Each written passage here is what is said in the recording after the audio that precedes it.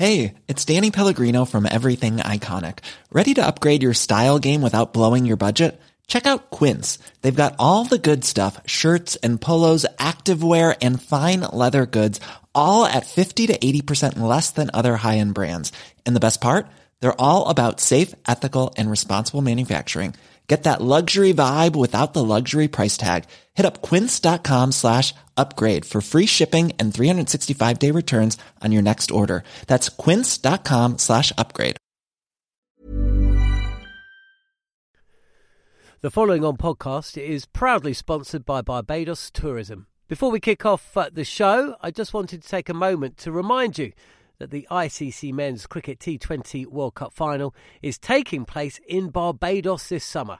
This, by default, gives all of my fellow cricket fanatics the perfect excuse to go and book a holiday to Barbados in June and experience firsthand the euphoric atmosphere at the Kensington Oval, the cricket mecca of the Caribbean.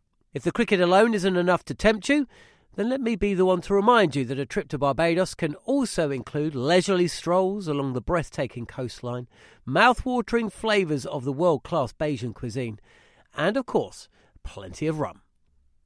Head to visitbarbados.org/cricket today to book the trip of a lifetime to Barbados, the best place to be a cricket fan.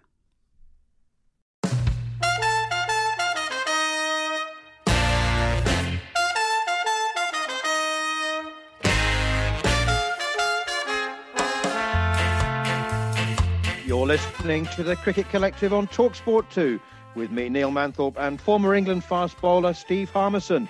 And we've got another busy show for you. We'll discuss the huge news that the Ashes could be postponed if England aren't allowed to travel with their families. And we'll look back at the opening week of the 100, where we'll be joined by Birmingham Phoenix batsman Chris Benjamin and ESPN Cricinfo's George Dobell to see if he's changed his mind about the competition after last week's thoughts. As well as that, we'll speak about the recent success at Bede School, with 3 of their students, all 16 years old, making professional debuts this summer. Plenty to get stuck into. You're listening to the Cricket Collective on TalkSport 2. Well, Harmy, a lot to get stuck into, but we can't start anywhere else, surely, than the news that the Ashes could be postponed. It's either, possibly it could be postponed, it could be moved to a different country, or some of England players may just choose not to play or to perhaps play a part of the Ashes. I mean, the multi-format players could be away for 4 or 5 months with the preceding tours. It's massive news, but then again, you know what? If they can postpone the Olympics, I suppose they can postpone the Ashes. Absolutely, Manners, and we said this 6 months ago, didn't we? On this very programme, the Cricket Collective, I think you were the first person to say it, that anything's possible in this COVID world. And we are nearly at that position. I think all things are on the table. I talked about it on the breakfast show this morning. I got so much sympathy with the players. I didn't need an excuse not to go away on tour. I hated going away full stop. So I'm probably not the best person to talk about, because of any chance at saying that, when we went to go back to India, it was the right thing after the terrorist attack. And I went back. But there's things that are more important, and the fitness and the mental well-being of the players does come into question. And, we've got, Jamie O'Hara, who never probably spent more than 2 days in a row outside of his house in a hotel, going into Premier League matches, just telling the cricketers to suck it up and go. And I'll give him a fortnight on tour and he wouldn't last 5 minutes to be back in Ibiza, back on the beach and in the bar like he usually is. So these comments don't help, but it's just this world that we live in. It's a cricket world that we've got, and we've got a cricket world which has been for centuries that we have gone away for long periods of time. We've gone and played in other countries for multiple test matches, and that takes time. But I think probably in the middle of my career, it just changed. We're not going in for 5 anymore. We're going in for 3. We're not going into, we went into India for 4 as opposed to 5 normally. We went to Pakistan for 3 as opposed to 5. And all these tours got cut down. West Indies tour went from 6 to 4. The Ashes will never, ever get changed, but the World Cup off the back of the Ashes got changed. And I said this on the breakfast show this morning. my daughter was born, my second oldest daughter, Abby, was born, who is 18 now. She was born on the 4th of December. I think it was the 26th or 27th of February before I've seen her for the first time. I wasn't allowed to come home because I was in the middle of the one-day series, in the middle of the test matches. And I came home for 4 days, I think, to go back to the 2003 World Cup in Africa. That's something that's unheard of. And I think they tried to get away from that and moving forward. And I think it's the right thing. Where it's going to be, how it's going to go, I'm with the players. I just hope that the ECB don't leave it to the players. But there's going to be some brave decisions. I don't think there's anything off the table at the moment. Did they play 5 test matches in 2 different venues? Did they play in the UAE? Did they postpone it full and move it a year? That is the conundrums that I think all on the table. There's one thing that has come in recent times. The Rugby League World Cup, first game of the tournament, is at St. James's Park on my birthday, the 23rd of October. And Australia have pulled out of that. Is that Australia setting a precedent? Basically saying, well, we're not coming over there. Is this chance for England to say, well, we're not coming over there either? You're going to have to find another solution, because I think it's paramount importance that the names I'm thinking of, these guys are going to need their families around them, because 5 months in the COVID world, in the bubble, is far too much to put up at one time, especially with the festivities of Christmas and New Year in the middle of it. Sorry, Harmy, I'm still digesting the fact that you didn't see Abby for the first 6 or 7 weeks of her life. That's given me heartburn. It was a hard decision, but it was my decision as well. But it was still, I'd just been picked for the. If you remember, the World Cup squad had to be announced on the 31st of December, and I made my debut literally the week Abby was born, and I had to stay. They basically said I've got to stay because I need to. I'd never played any other cricket, and I went to the World Cup and never bowled a ball. Do you know when Asher Jar said Stephen Finn was unselectable in Australia a few years ago? Steve Harmison was unselectable for that World Cup. I went with an injury and an ankle injury, and I had a head full of broken biscuits because I'd been away for so long, and everything obviously the family situation and Abby being born and having to go back for a short period of time. The boys went to Sun City. I went home, snow-filled Newcastle. Couldn't get out of Newcastle Airport the day I was supposed to go. And I had 4 days with my daughter in the first 6 months of her life, nearly the first 6 months of her life.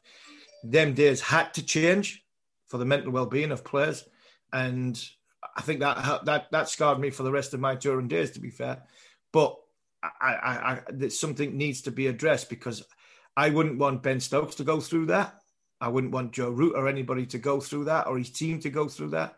Vice versa, whether the Australians were coming this way, because we all look at professional sportsmen as robots, and they're not. They're not. They are human beings. There's a human element to sport. That's why we love the game, because people make mistakes in life and on the field, and you have to have the players in the best mental space possible for them to fulfill their skills and their talent. And then everything else gets devalued. Confidence goes, heads go down, you lose your place, careers are on the line.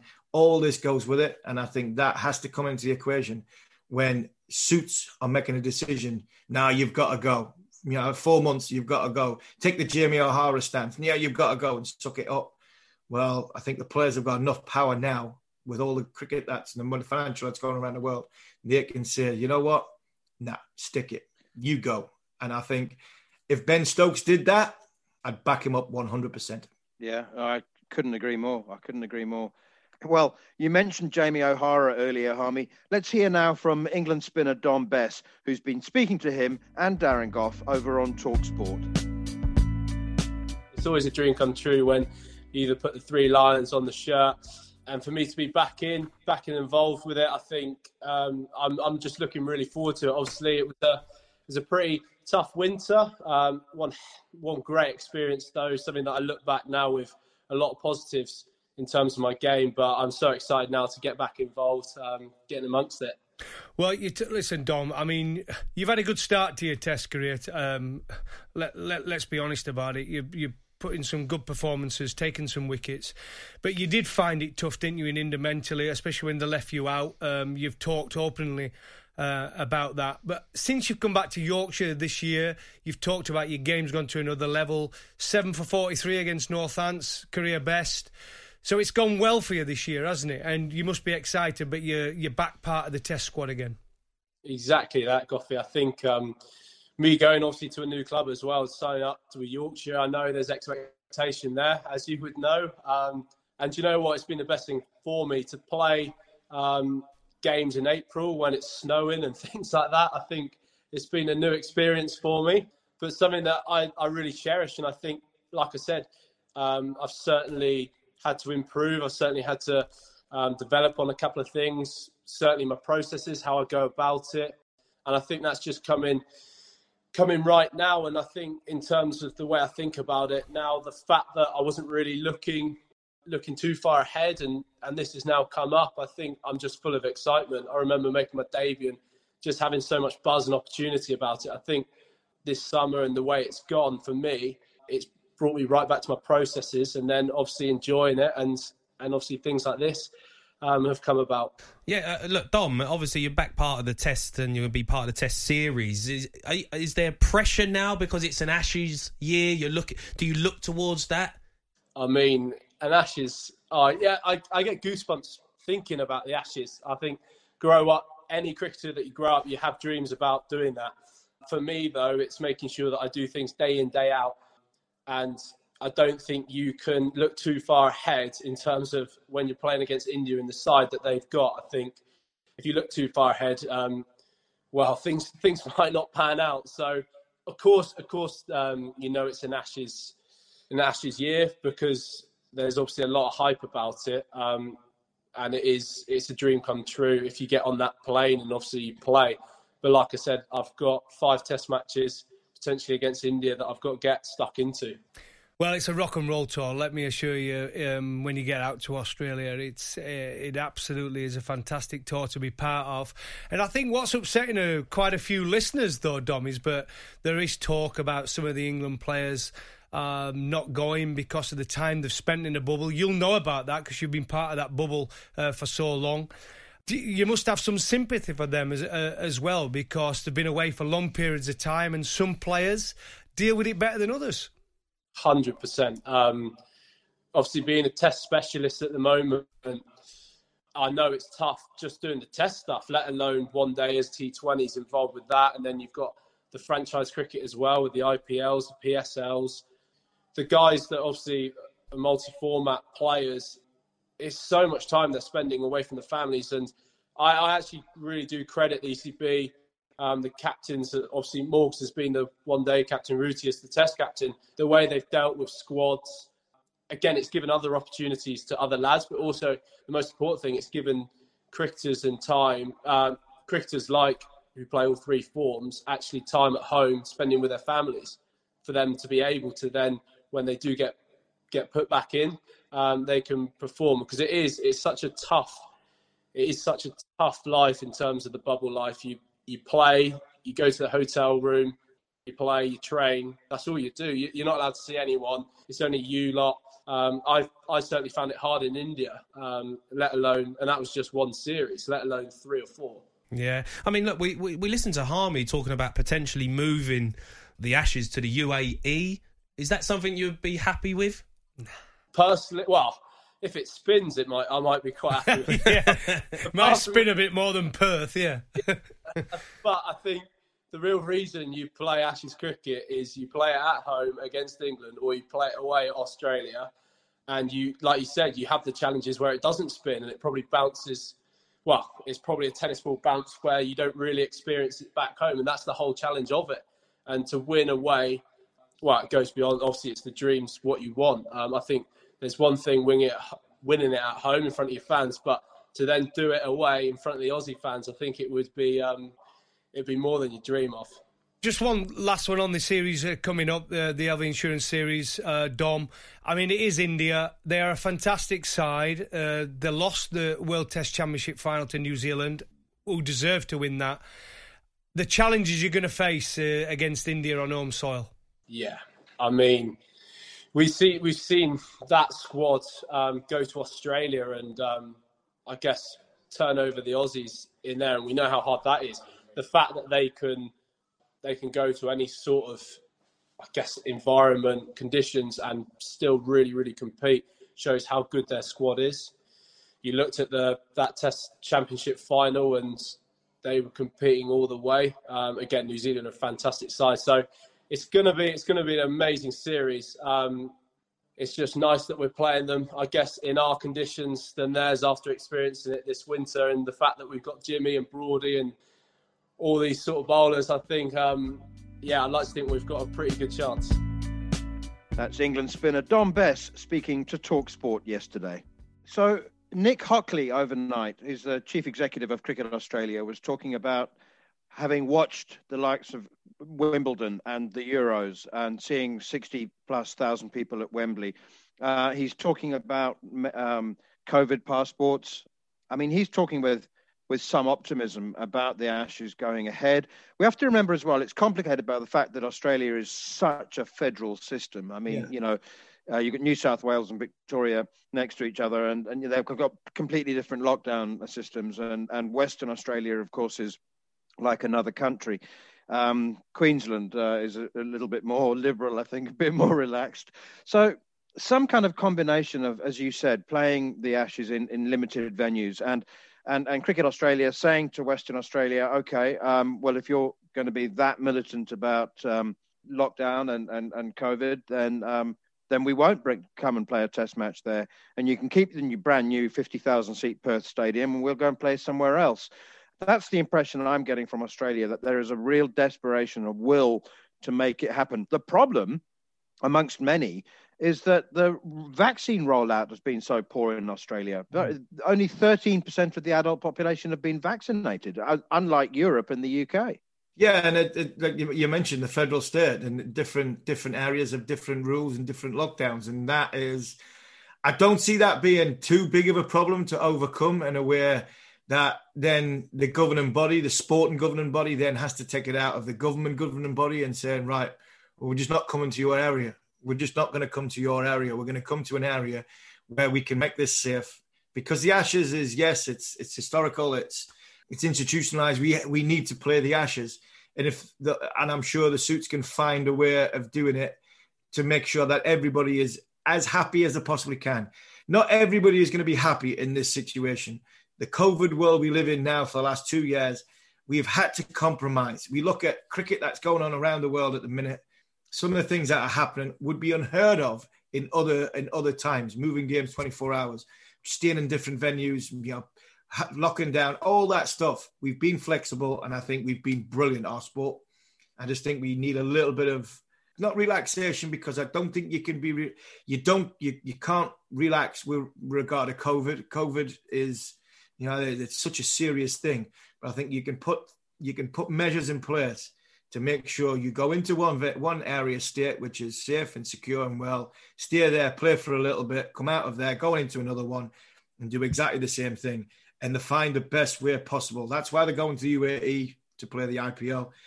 Probably can do it in Australia. There will be a way of doing it.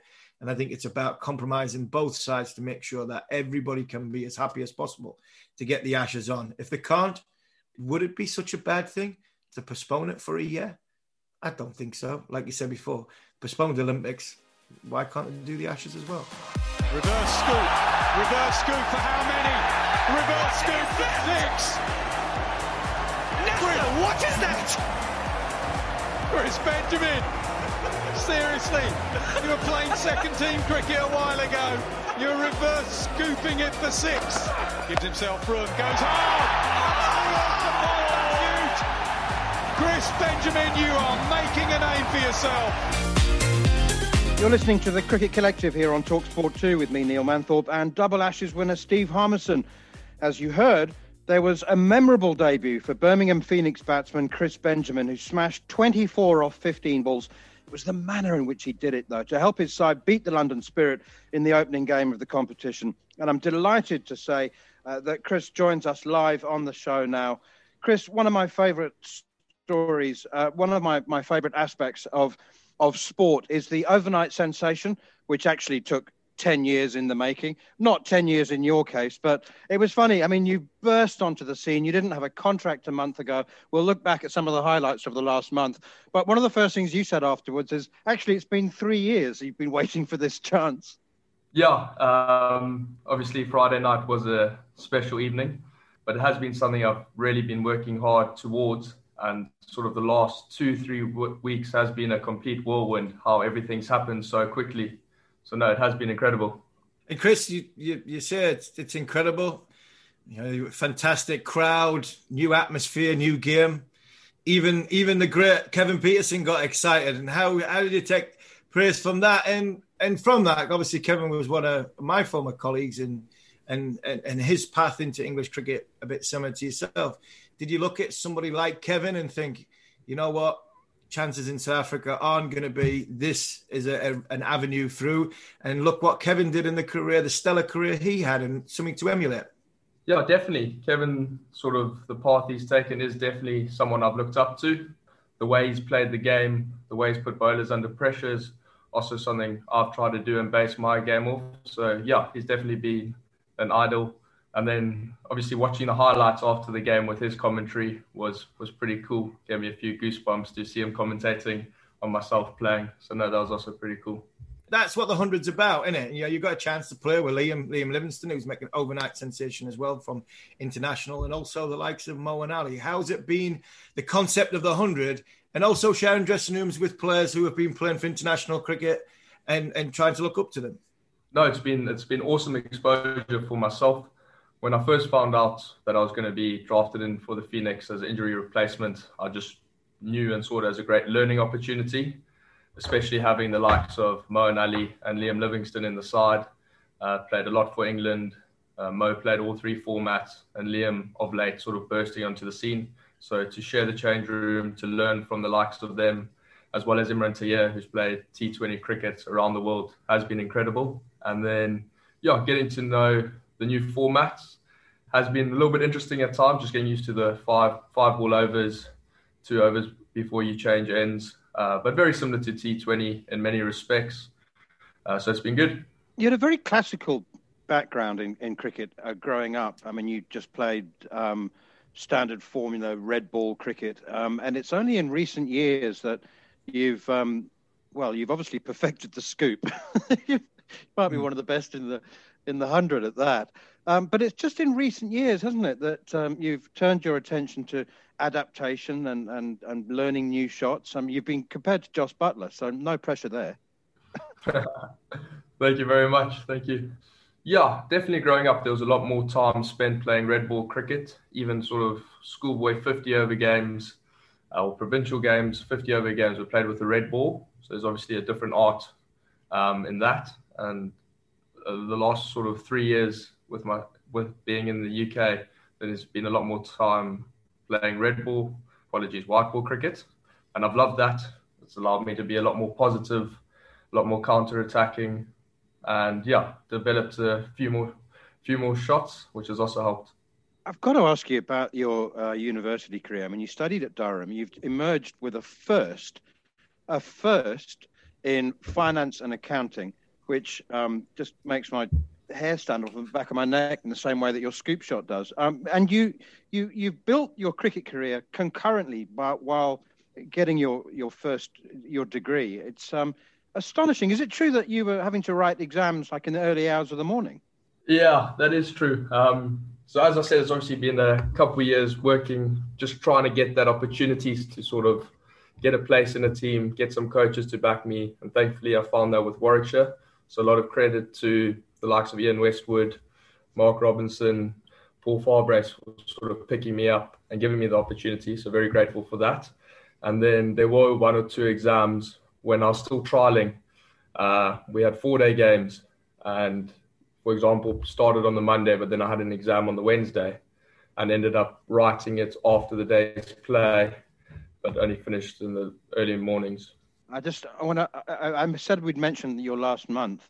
You know, that first of all, you won the second 11 T20 tournament as captain. It was in Arundel, wasn't it? Some of the innings that you played there, I mean, 149 off 66 balls, pretty good going. But then you know, it was a couple of weeks ago, you helped get the Birmingham Bears into the quarterfinals of the T20 Blast.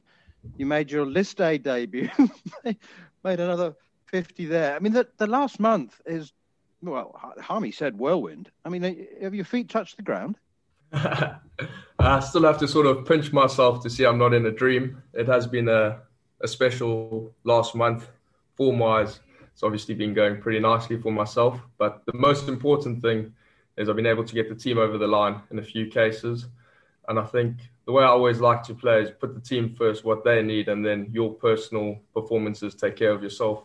As that just takes the pressure off yourself. If you put the focus on what the team needs, there's not really that much self-pressure as such. So I think that can be accredited to some of my success. And just quickly, the wicket-keeping stocks are pretty heavy at Warwickshire. You're either going to have to play as a batsman or learn to bowl some dirty leg spin. Yeah. Well, the latter is definitely very unlikely. So, yeah, I'll have to either play as a batsman or force my way in as a better keeper, really. What do you expect to come from the rest of the 100? Now you've had a sample size. You say, Chris, you've trying to learn the different things that's coming. Now you've had 2 games. I'm not sure if you've had 2 games. You've seen what's been going on around you. Is there anything you thought might help now that you didn't think at the start going forward? And obviously your goals at the end of the competition, and where you not only want Birmingham to be, but you want Chris Benjamin to be. Competition's still very new. There's obviously been a lot on each side having some world-class spinners with some dry wickets. So that's definitely an area of focus. I like to take pride in myself with putting a lot of pressure back on the bowlers. Not really one to let the spinner bowl to me. So I'll definitely look to keep being aggressive there. Nice, positive, brave shots. And yeah, it will be great for us to make semi-finals, make the finals of the Birmingham Phoenix. And just from a personal point of view, just to keep putting in performances wherever I get the chance, whether it be down the order, in the field, to get us there, and then hopefully do well enough to be able to be drafted again next season. Zach Crawley, just finally, Zach Crawley admitted that all they knew about you was that you could play the scoop. Well, it's funny that you played the scoop brilliantly, and then you hooked one over square leg for 6, and then drove a wide Yorker through mid-off. So you're clearly not a one-trick pony. Yeah, there's been a lot said about my scooping ability, but it's definitely the shot I probably play the least, and only really gets played when the field's set accordingly. So yeah, I like to go down the ground, and the short ball is a firm favourite. I guess having grown up in South Africa, like many top order batsmen, it's a preferred shot. So no, just glad the scoops come off, and yeah, more than happy if they want to keep putting fielders at third man and fine leg, and I can go down the ground. Well, I suspect you won't be making use of your accountancy degree for in the near future. No, hopefully in the near future we can keep going with cricket. Absolutely loving the journey at the moment. Yeah, just keep taking it day by day, working hard, trying to get better, trying to learn from this incredible group of players we've got here. And then hopefully we do well with the Phoenix, and then on to the Blast quarterfinals, and then we'll see from there what the rest of the summer holds. Brilliant. Thanks for your time, Chris. Well played. Thanks for the entertainment. Thank you very much, Chris. Thank you. Let's hear from another man competing in the 100 this year, and that's London Spirit batsman Zach Crawley. And ahead of the tournament, he caught up with our reporter, Scott Taylor. So, Zach, thanks for speaking to TalkSport. Firstly, it looks very nice behind you. Just tell us what you've been up to today and where are you? I'm at Wimbledon Cricket Club, just outside the grounds of the Wimbledon Tennis Association, and I've been filming some stuff for Lifebuoy today, and doing a bit of media stuff, and it's been a fun day. All building up to the 100, of course, which starts on Wednesday. How excited are you for a new franchise tournament in England? Yeah, massively excited. I mean, it's a new tournament, something that no one's ever seen before. So that's the most exciting thing for me, and I'm looking forward to seeing how it goes and how the people react to it. Is it a bit of a dampener? I know playing Test cricket for England is probably the pinnacle, but is it a bit of a dampener for you guys that you probably, if selected for the India series, you only get to play the first 2 games? Yeah, it's a real shame. I'd love to have been able to do both, but Test cricket is something that I've always wanted to do. So, and obviously it comes first. So, I'm really excited about that series. But like I say, it's a real shame that we couldn't, play more games in this new tournament.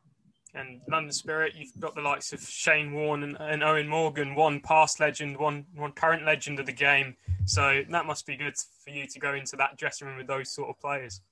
Yeah, it's awesome. That's one of the great things about this tournament. You get these coaches and great players, and you get to play with them and against them. And I was looking to learn as much as I can from these people. And it's awesome. COVID is still around. So, is there a concern? Have you been told as players to be more cautious in case there is an outbreak? Because unlike county cricket, there is no academy, there is no second team for a 100 franchise. Yeah, absolutely. We've got a COVID officer in each team, and we've definitely been told to, be careful. And we've been told places we can't go and to stay outside in big groups if we're going to be in, and things like that, and all the usual protocols. So they're trying to keep it, running smoothly, and we don't want anything like, that we've seen recently in county cricket. So some sides have been wiped out. And how's it been for you the last couple of weeks? So going from Test cricket to then suddenly called up to play ODI cricket, now playing 100, having a bit of T20 as well. It's been a bit of a blast for you.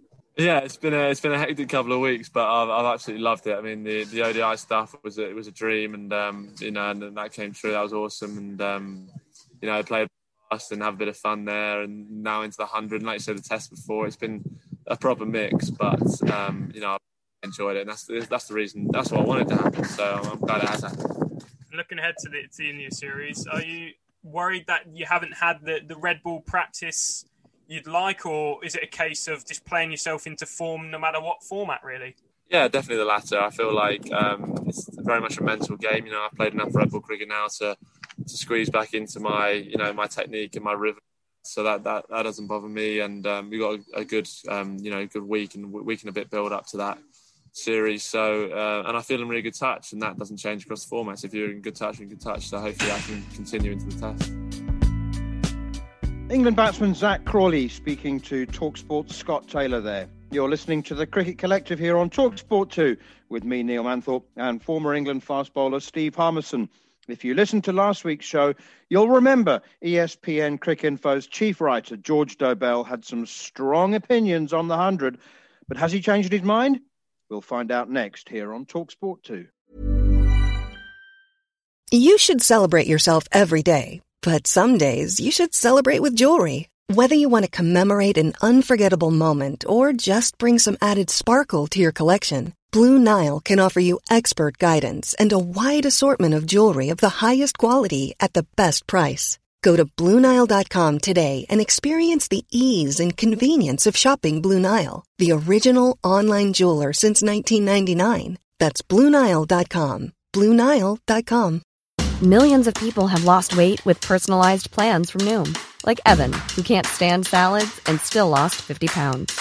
Salads generally for most people are the easy button, right? For me, that wasn't an option. I never really was a salad guy. That's just not who I am. But Noom worked for me. Get your personalized plan today at Noom.com.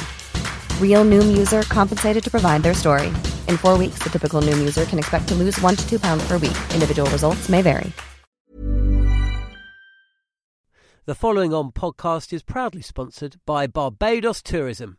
If your passion for travel is on par with your passion for cricket, then I have some excellent news. The ICC Men's Cricket T20 World Cup Final is being hosted in Barbados this June, which makes it the perfect destination for your summer holidays this year.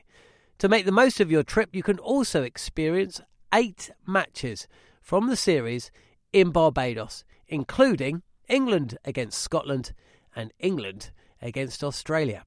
In under a month's time, you could be spending your days exploring the vibrant streets of Bridgetown, drinking rum in the sunshine and experiencing exotic Bajan delicacies. In the culinary capital of the Caribbean, there truly is something for everyone. There's no need to wait a second longer. Head to visitbarbados.org/cricket today to book the trip of a lifetime to Barbados, truly the best place to be a cricket fan. Don't think I can come off the cricket pitch more pleased with a loss. genuinely, it was just the most electric atmosphere. I've never played in front of a crowd like that before. In terms of a new tournament with new rules, a lot of nerves around the group, a lot of unknown. You know, I couldn't be prouder of the girls, I couldn't be prouder of our performance, and it was just an amazing night for women's cricket. It felt like it was almost the perfect night for what the tournament needed to open. You're listening to the Cricket Collective on TalkSport 2 with me, Neil Manthorpe, and former England fast bowler Steve Harmison. If you've missed any of the show or you wish to catch up, you can listen back to the podcast, now available via the free TalkSport app or wherever you get your podcasts. Right, I'm delighted to say that by popular demand, and after a wonderful appearance on the Cricket Collective last week, he is back. ESPN Cricinfo's chief writer, George Dobell, joins us once again, as I said, by popular demand, because he was forthright in his views last week about the 100. He's been to a couple of games now. He's seen and he wrote a brilliant story about Chris Benjamin and his debut for Birmingham Phoenix. So has that and any other aspect of the tournament changed your views, George? I don't think so, but you see, I don't see a conflict between enjoying the cricket, enjoying the format even, enjoying the game, and being concerned about the consequences of the format and the game. Does that make sense? Because I think that some people do think there's a conflict and they see it as a black and white thing, that they almost think, you know, county supporters maybe sometimes think I'm being disloyal if I say the format is fine and not a problem. But there's definitely some good about the 100. I think actually it's been really good for women's cricket. And actually the women's cricket is dragging the men's competition along with it a bit. So, no, I don't think it's particularly changed my mind, because I hope I didn't come across last time as saying, you know, the cricket will be rubbish, it'll all be hopeless and all the rest of it. I've been to the games, yeah, and I've enjoyed the games, and I don't see that as a problem, no. No, George, you didn't. I'm sorry if I created that impression. You said that it was. You said last week that it is basically a game of cricket, and you like games of cricket, and you know, bowling a cricket ball and hitting a cricket ball, that's all good. And you didn't have any problem with the 5 ball over. Why should you? We've had 4 and 8 ball overs in the history of cricket, but it was the placement and the danger it posed to the 18 county structure and various other. You basically this week in your follow-up piece, to summarize, you said, could the organisers please just tell us the truth and stop spinning it? Yeah, well, that would be really helpful. I don't think the BBC have had a great tournament, to be honest with you. I feel bad saying that. I have lots of friends who work there, and I'm chairing the Cricket Writers Club. But yeah, I think that it is their role, as well as, you know, celebrating the game and the format in which they've invested in, also to just tell the truth. And the attendances for the men's games have not been better than last. And so therefore, all you've got is the same people going to slightly different games, cannibalising the audience at this stage.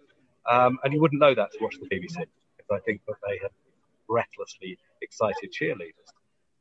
And I think that's disappointing. I actually think Sky have covered it much better. But that's a kind of a separate point.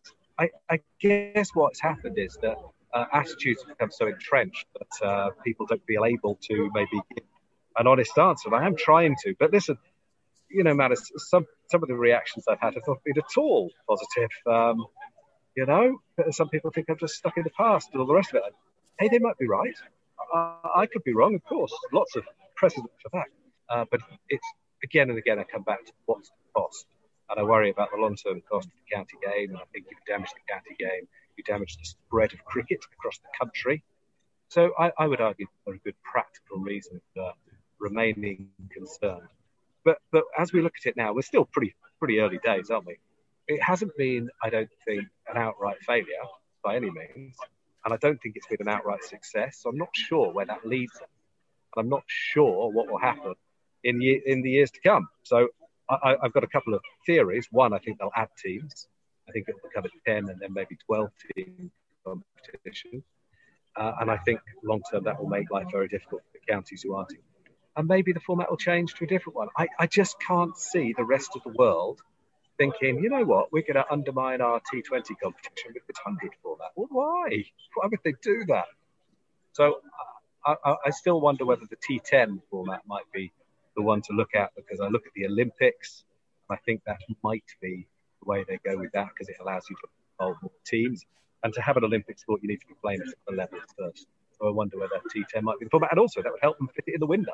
And George, I'm with you. I agree. I don't think this format goes around the world. I don't think it fits in with a lot of like the countries that just have smaller states, smaller first-class counties or country states and whatever that comes with it.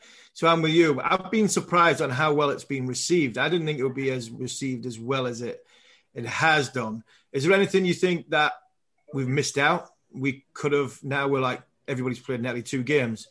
Is there something you think we could improve the 100 going forward? Yeah, there's a couple of things, but I generally think it's been decent because if you go back to basics, cricket's a good game, very good players playing it, and some of it's been on free to air. But there's lots to like there, isn't there? And I would argue that if you'd done the same things with Blast, you'd got to the same end. Just show good games on TV and people fall in love with cricket. Why wouldn't they? But I don't want to be negative about it. There's a lot to like, Steve, as you said. Yeah, moving on from the 100. The story's overnight. I'm doing a breakfast show this morning talking about the Ashes.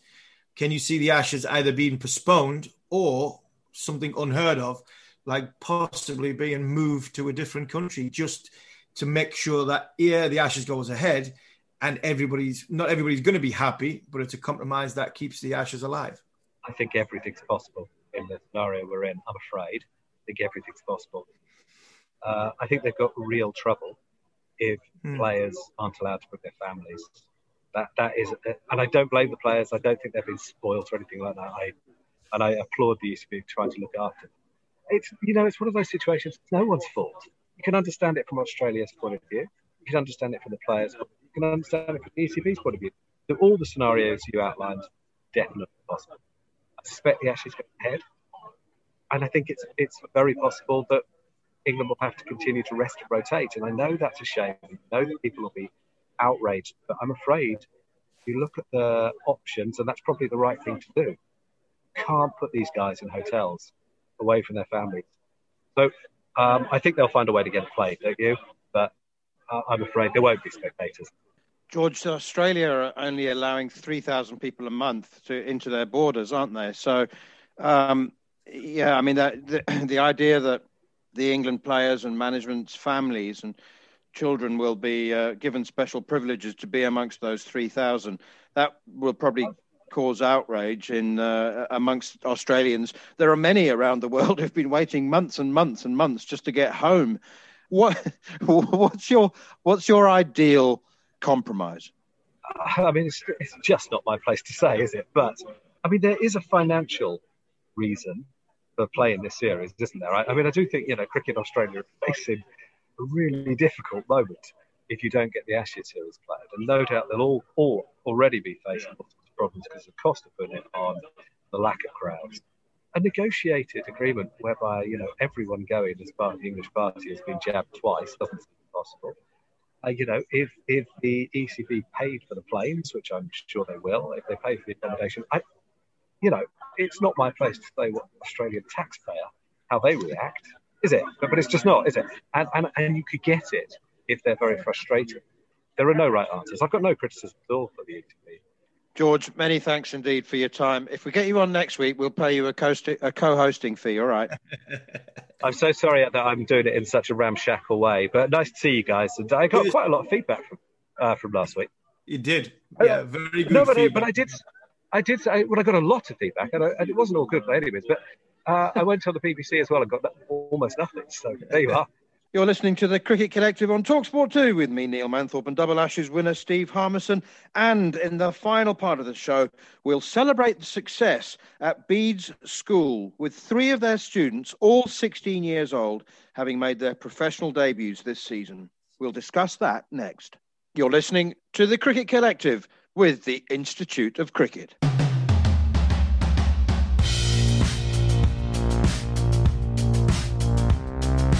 You're listening to the Cricket Collective on TalkSport 2 with me, Neil Manthorpe, and former England fast bowler Steve Harmison. And in the final part of the show, we'll discuss the week's other cricket stories. But first, it's time to hear from Paddy Smith, a coach at Bede's School, after their 3 students, Dan Ibrahim, Archie Lenham and Alice Capsey, have all made their professional debuts this summer. Early on, I spoke to him about the success of the school.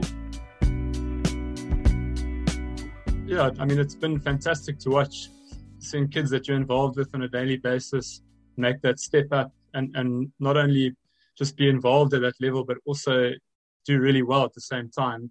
So good to see. I guess right from the word go, when I arrived at Beads, you could tell that they obviously have a great program in place. As you mentioned, Alan Wells, a Sussex legend, and he's made the transition to coaching with aplomb, really. Really good philosophy. He really lets the youngsters sort of dictate their own path. And he just is there really as a guide or facilitator. So I wouldn't be surprised if we see Beads produce one or two more quality young cricketers in the years to come. Oh, but Paddy, young cricketers, I mean, we're talking 16-year-olds here.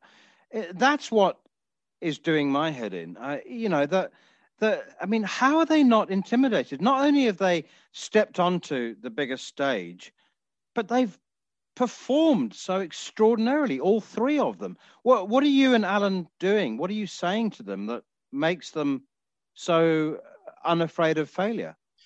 Yeah, I guess that's the key, Neil. Just to take them away from that fear of failure and sort of reframe failure as actually quite a positive thing. So failing just gives you another opportunity to learn. And as soon as you reframe it in that aspect and not have, not attach negative consequences to that failure, I think it frees the kids up a great deal more. And coaching has moved on a lot from the past where, failures were punished and, players were afraid of being dropped, if they fail. But I think what Alan's doing really well there is that's not the case. Each player's got a path, each player's got what they need to work on. And as long as the attitude is right, as long as they're putting in the effort, then failures are seen as a positive thing and an area of growth. And I think that's where Alan and the rest of the coaching staff are getting things right. Okay, that's the mental side of it. Clearly, you must have some very good facilities there. Yeah, absolutely. I mean, they're world class. They really are, like a great indoor facility. So as soon as whatever lockdown we were in the winter was lifted, we're back in the indoor facilities. And Alan has a very clear plan about when he does, certain drills with the players at particular times. So the structure is there. The kids know what the plan is going to be, which I think that security just gives them the freedom to work on their own game. There's no uncertainty whatsoever. And then there's a lovely outdoor facility as well, batting cages for the turf wickets, as well as a great AstroTurf facility for when we can't use the turf. And it's all really pulled together nicely. So is it just a freak that there have been these 3 16-year-olds who have played at that played at first class and List A level, or in the time you've been there, would you say with some confidence that there will be more to come? Yeah, I'd say so. I mean, there've been a number of other cricketers also who've come through the school that are representing, their counties, or in the case of Shea Hope, playing for the West Indies as well. So it's definitely a school that has attracted some quality cricketers. And I think, as you see more young, talented, hardworking cricketers come through the system, I think that attracts more and more. So I think it started the virtuous circle, if you will. Once you get the setup right, and once you start producing cricketers who go on to achieve success on a high level, you're only going to attract more and more talent. And so the circle will continue. I wondered actually what the rest of the kids have been like at school, watching the success of those three. I mean, has it clearly it's a massive cricket playing school, but to have 3 16-year-old heroes, I guess. And also, what have they been like when they came back to school? No, you wouldn't actually know that they've just gone on and performed well at provincial level. They're so down to earth and humble, which is really for me, the biggest credit to those 3. Obviously very confident in their own abilities, but in the classroom or walking around campus, You never know that, Dan had just gone out and scored 250s in county championship, or Archie taking a hatful of wickets. I haven't seen Alice yet. Obviously, we're on holiday at the moment. But I have no doubt that she's going to come back to school in September ready to crack on and get even better. And as for their peers, nothing but support, really. They get on well with their teammates. And at the moment, it's just a really, really good environment to be a part of. Great stuff. Thank you for your time, Paddy, and enjoy the rest of the summer, hey? Yeah, and you, Manners. Cheers, enjoy. That was Paddy Smith talking to me a little earlier. 3 16-year-olds. I neglected to mention that in the introduction. 3 16-year-olds. And it's one thing for a 16-year-old to take to a professional stage, but they've all performed. That's the most extraordinary thing. First of all, we had Archie Lenham taking wickets in the Vitality T20 Blast. Dan Ibrahim then with a couple of first-class half-centuries. And a magnificent performance from Alice Capsey the other day to take her 100 team to victory, the Oval Invincibles. It is incredible, Harmy. I mean, like we were talking off air, 1 16-year-old or 2 16-year-olds to make their professional debuts in a season. That doesn't happen very often. But 3, all from the same school. It's phenomenal, to be fair, and you couldn't write it, and the way they must have so much belief in their teachers. The Alan Wells, director of cricket, Paddy himself. Everything that they must be teaching must be to give the kids the best chance, and the kids are believing it, and the kids are believing that their coaches are saying the right things, sending the right messages, taking away a lot of fear of failure. But to go and do it on a big stage, and I've not seen much of Dan from a leg spinning point of view. Archie Lenham, the runs point of view, and Archie Lenham with the leg spin.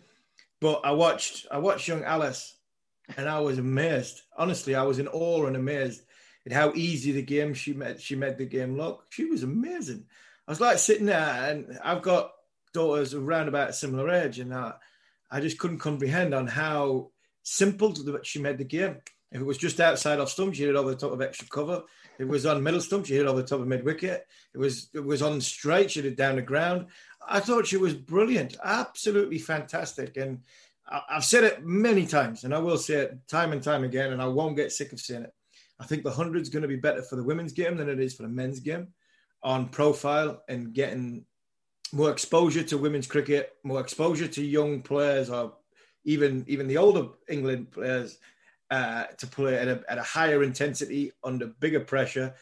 But you're 16 going into a 100 game in front of a decent crowd on TV, and you perform like that, boy, the future's good. And for somebody like Alan Wells, who's director of cricket, well, Wellesley was in that group and that generation of Sussex players who have gone on to be very, very good coaches. I worked with Peter Moores, fantastic coach at that middle level, first class level. The likes of Mark Robinson, Alan Wells himself, Grubby Greenfield, Chris Adams, all these guys who have gone on to coach it around the circuit. So something in the air at Sussex. But Alice, she's going to be a superstar, and good luck to her. Congratulations, Alice. You were absolutely fantastic. A couple of minutes left in the show and lots more to talk about. There's been further postponements of international cricket, Australia, the West Indies and Sri Lanka and India. What else has caught your mind around the world? The obvious one is young Hamid. We've got a runs against India, even though it was an India side who looked as though they were basking in the sunshine of Chesley Street, but still bowling in 2 or 3 jumpers. And I know how that feels, I must admit. When the sun is out at Durham, don't be fooled. It's not always 20 degrees. It's normally about 10 or 11.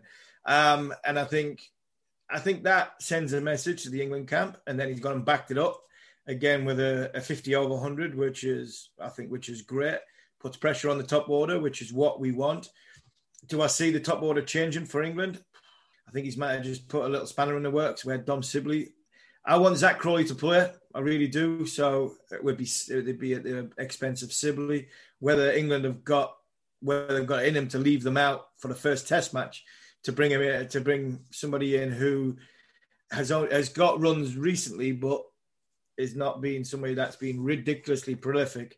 and has had an indifferent time over the course of the last 2 or 3 years of his career, I think you might want to see Hamid get some more runs, but they might chuck him back in. Robinson's back in the squad, but I don't see him playing. It's going to be Broad, it's going to be Anderson, and possibly one more. The worrying sign for me is there's no Mark Wood so far with the 100. Whether the ECB are just trying to keep him for that first test match. I hope they are.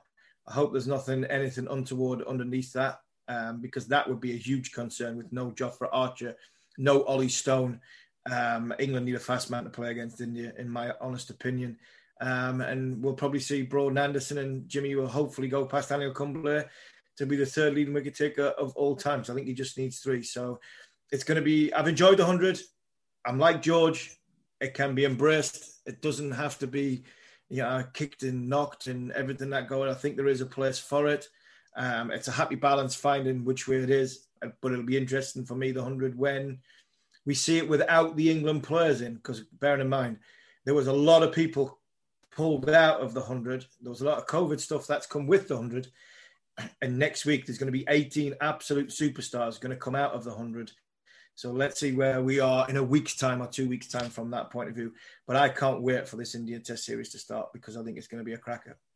And just confirmation that Washington Sundar, Avesh Khan and Shubman Gill all ruled out of the series with various injuries. I don't know whether it's because the television I have in my man cave is about 20 years old, but the new souped up graphics on the 100 don't fit on the screen. On the TV, yeah.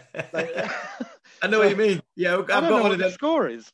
I've got one of them TVs as well. But it seems to make Kevin Peterson talk faster and louder. I'm not sure if your television is the CM1.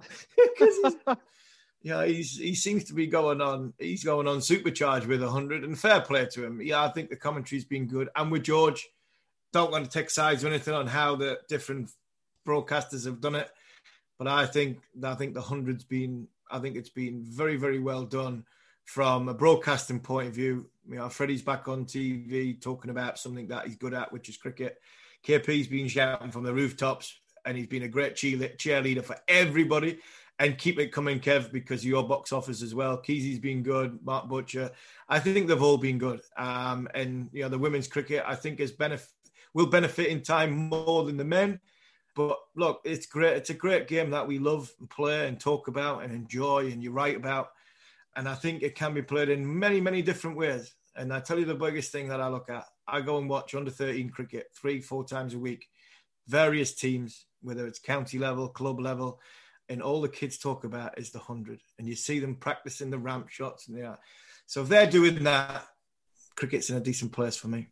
Brilliant. Thanks, Army. You've been listening to the Cricket Collective on TalkSport 2 with me, Neil Manthorpe, and Steve Harmison. If you've missed any of the show so far, or you wish to catch up, you can download the podcast from the following on feed, now available via the free TalkSport app or wherever you get your podcasts.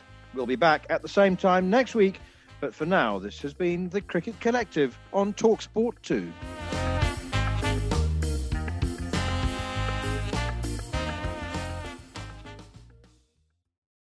The following on podcast is proudly sponsored by Barbados Tourism, and this is your gentle reminder that Barbados is the best place to be a cricket fan. With 8 matches from the ICC Men's T20 Cricket World Cup Series taking place in Barbados this summer, including the final, you can experience the summer of a lifetime by booking today. Aside from immersing in world-class cricket in the sunshine, Barbados is the dream destination for all travel enthusiasts. It is where adventure meets paradise, the culinary capital of the Caribbean, and better still, the birthplace of rum. If you're keen to unite with cricket fans across the globe for what is set to be an unforgettable summer, then head to visitbarbados.org/cricket today. Mom deserves the best, and there's no better place to shop for Mother's Day than Whole Foods Market. They're your destination for unbeatable savings, from premium gifts to show-stopping flowers and irresistible desserts. Start by saving 33% with Prime on all body care and candles. Then get a 15-stem bunch of tulips for just $9.99 each with Prime. Round out Mom's menu with festive rosé, irresistible berry chantilly cake, and more special treats. Come celebrate Mother's Day at Whole Foods Market.